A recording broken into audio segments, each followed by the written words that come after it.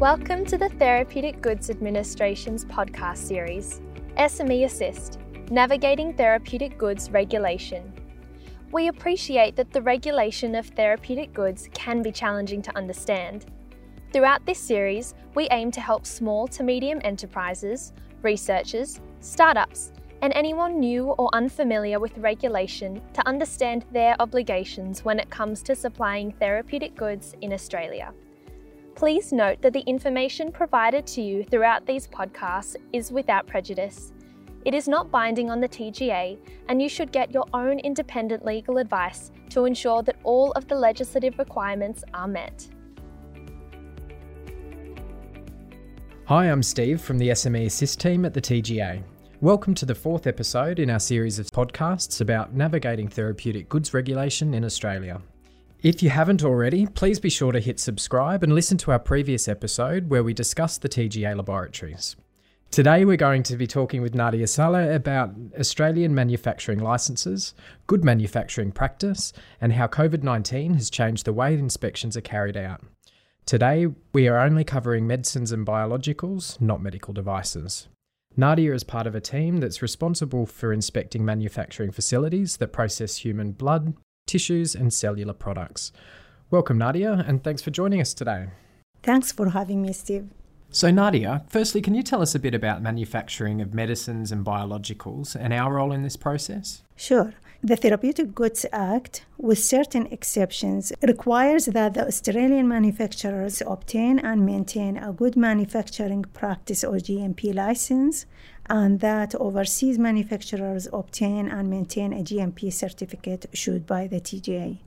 Those goods also need to be registered and included in the Australian Register for Therapeutic Goods, or ARTG. Manufacturing therapeutic goods for human use without a GMP license or certificate, except for those exempted from the TGA regulatory requirements, is an offence that carries heavy penalties. So what does having a GMP license or certificate actually mean for the manufacturer, Nadia? TGA issues a GMP license or certificate to manufacturing sites when they demonstrate compliance with the GMP standard relevant to the therapeutic good. And how would they go about gaining one? To obtain a GMP license or certificate for a new manufacturing site, the manufacturer needs to submit an application to the TGA. The application is reviewed by the manufacturing quality branch and assign the inspection team to conduct an on-site inspection of the manufacturing site to assess its suitability. During the inspection, the inspectors will also assess suitability of site equipment, personnel, quality system, documentation of activities, and computer systems used. When the inspection is completed and any issues raised during the inspection are satisfactorily addressed by the manufacturer, the inspection will be closed. The TGA will then issue the manufacturer with GMP license or certificate. To maintain licensing or certification of a manufacturing site, TGA also conducts periodic inspections to assess ongoing compliance with GMP standards. Ongoing site inspections are scheduled by the TGA applying a risk-based approach. So just for our listeners who might not be familiar with it, what is good manufacturing practice, Nadia? The term good manufacturing practice is used to describe a set of principles and procedures which, when followed by manufacturers of medicines and biologicals, helps ensure that the products manufactured will have the required quality. Thanks, Nadia. I'm sure that this provides a level of confidence that the product is safe for use. Now, you mentioned earlier that we use a risk-based approach in relation to manufacturing. Can you tell us a bit more about that? Sure. TGA applies a risk-based approach to determine the frequency of ongoing inspections, as well as the emphasis and depth of inspections. This approach is guided by the inherent risks of the product, method of manufacture, and the previous inspection compliance rate of the site. We use inspection frequency matrices to guide the frequency of inspections. So that might not be a term that our listeners have heard before, Nadia. What is a frequency matrix? The frequency of periodic inspections for manufacturing sites of different goods will be increased or reduced depending on the use of the good and associated manufacturing processes. For example, the period between inspections for prescription medicine is shorter than that assigned for a complementary medicine manufacturing site. Can you tell us a bit more about what goes into planning an inspection? In planning our inspection program, we consider information including emerging product trends such as recalls and adverse event reports, results of TGA laboratory testing of the manufactured goods, feedback received from inspections undertaken by other regulators, the manufacturer compliance history, and any significant changes within the company, including introduction of additional product or products and changes to manufacturing process. Thanks, Nadia. It sounds like there's quite a lot that goes into planning these inspections. Now, we do understand that manufacturers are usually notified of an upcoming inspection. Can you give us an example of when this might not happen? Where necessary, an unannounced inspection may be undertaken at any time outside of the regular inspection cycle, or the date of the next scheduled inspection may be brought forward. We might conduct an unannounced inspection where it is believed that the true extent of compliance cannot be assessed through a routine inspection that the manufacturer can prepare for. Now, are you able to tell us a bit about what's involved in the GMP inspection process and how it works? Generally, the inspection process starts when the scheduling of the inspection of a manufacturing site and allocation of an inspection team. The inspection process involves 3 phases: pre-inspection activities, the inspection, and post-inspection activities. The pre-inspection activities include advising the manufacturer of the expected inspection dates and the number of the TGA inspection team members. The inspection team will also request pre-inspection information for review in advance of the inspection.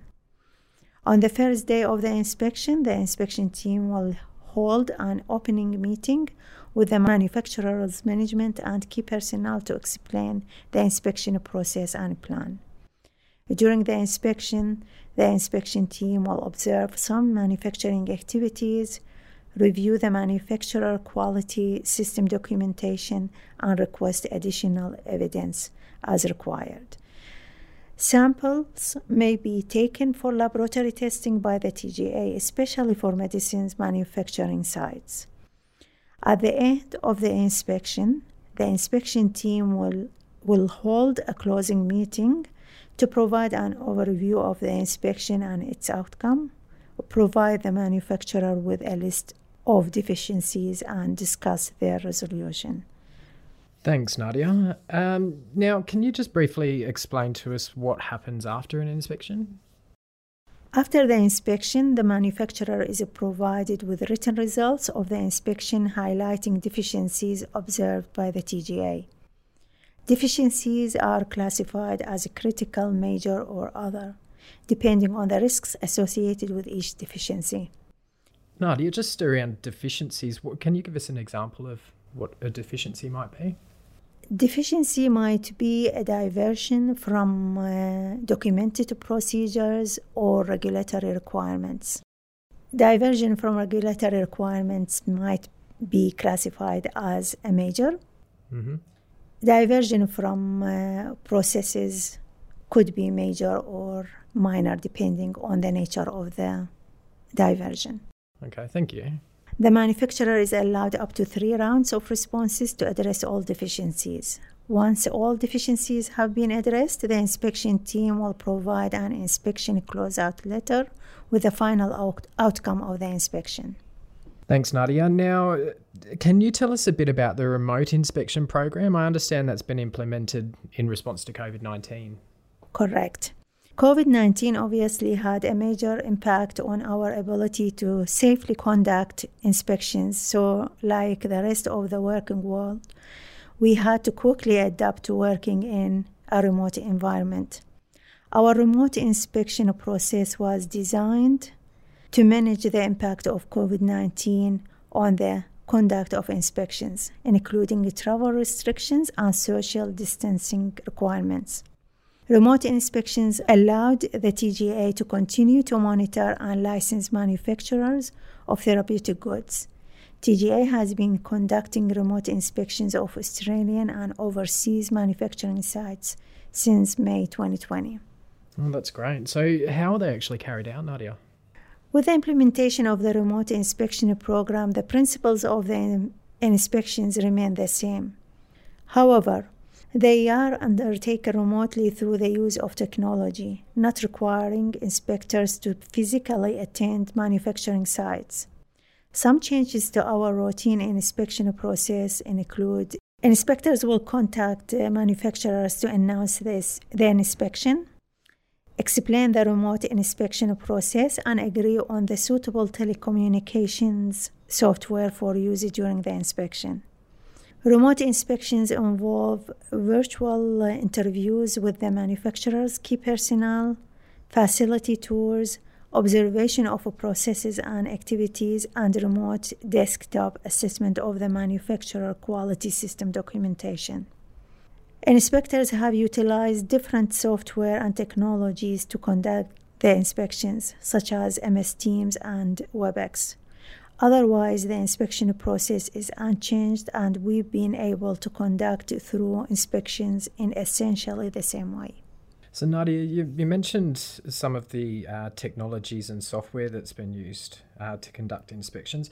Have we used anything like drones or anything like that to do walkthroughs of manufacturing sites? Or we are restricted by what the department allows us to use of available software, Yep. and we are restricted by what the Department of Health allows us to use. Okay.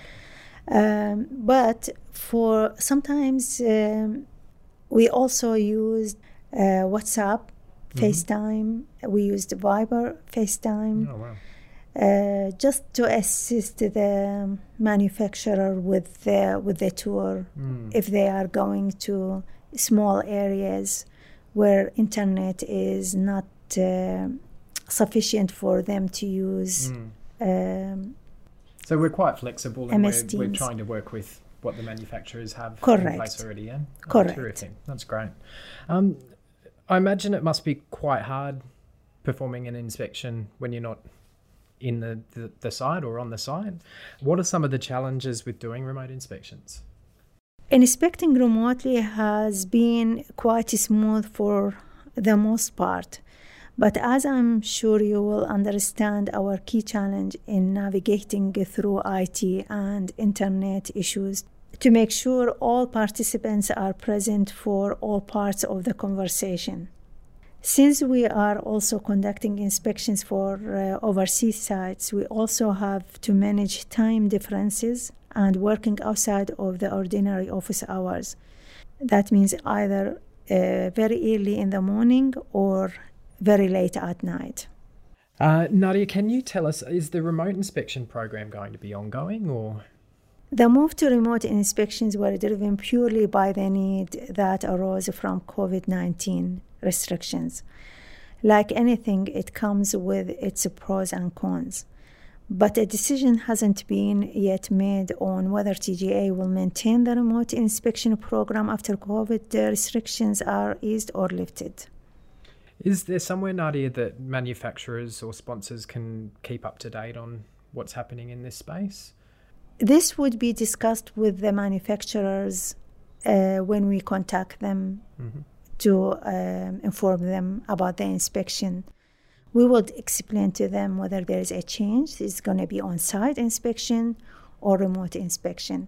Sometimes we have hybrid of, if we have an inspector in that state, then we will have remote and someone on site at the same time. All these details will be explained to the manufacturers when we contact them to arrange for the inspection, to announce the inspection. Wonderful. Now, Nadia, finally, have you got any tips for manufacturers who will be going through the remote inspection process? Anything to reduce anxiety around the process and help them to prepare? Of course. We do understand that any inspection can create some anxiety of manufacturers, and that's no different from remote inspections. But TGA inspectors are highly experienced in conducting remote inspections and understand the challenges that come with them, especially after conducting a large number of remote inspections for national and international sites. We work closely with manufacturers from the time the inspection is announced by fully explaining the inspection process and discussing available technology resources that the manufacturers have to make the inspection process work smoothly. There is no need to be anxious about remote inspections. Our advice is the same as for regular inspections. Just be prepared, maintain open communication, and work cooperatively with your inspectors, and the process will run nice and smooth. That's great. Thanks, Nadia. Now, if the manufacturer wants some more information on the process, on GMP, where should they go? TGA have sufficient information on its website to describe GMP requirements, licensing, certifications, inspections, frequency matrices for the different products. In addition to that, there is a GMP inbox. They can contact the TGA through the inbox if they have any inquiry, and relevant staff will respond to their inquiries within short time. Wonderful. Thanks, Nadia. And we'll put those contact details in today's show notes. So, Nadia, thank you so much for taking the time to speak with us today. I'm sure this helps clarify important information for manufacturers in relation to the inspection process, and also explains the work the TGA is doing to ensure that manufacturing inspections continue to take place in such unprecedented times. For more information on manufacturing, you can refer to the Manufacturing Therapeutic Goods Hub on our website. To listeners, thank you for joining us today. In our next episode, we'll be discussing advertising therapeutic goods in Australia. So please hit subscribe in the Podbean app or wherever you listen to your podcasts, and be sure to check out our website at www.tga.gov.au for more information on the regulation of therapeutic goods in Australia.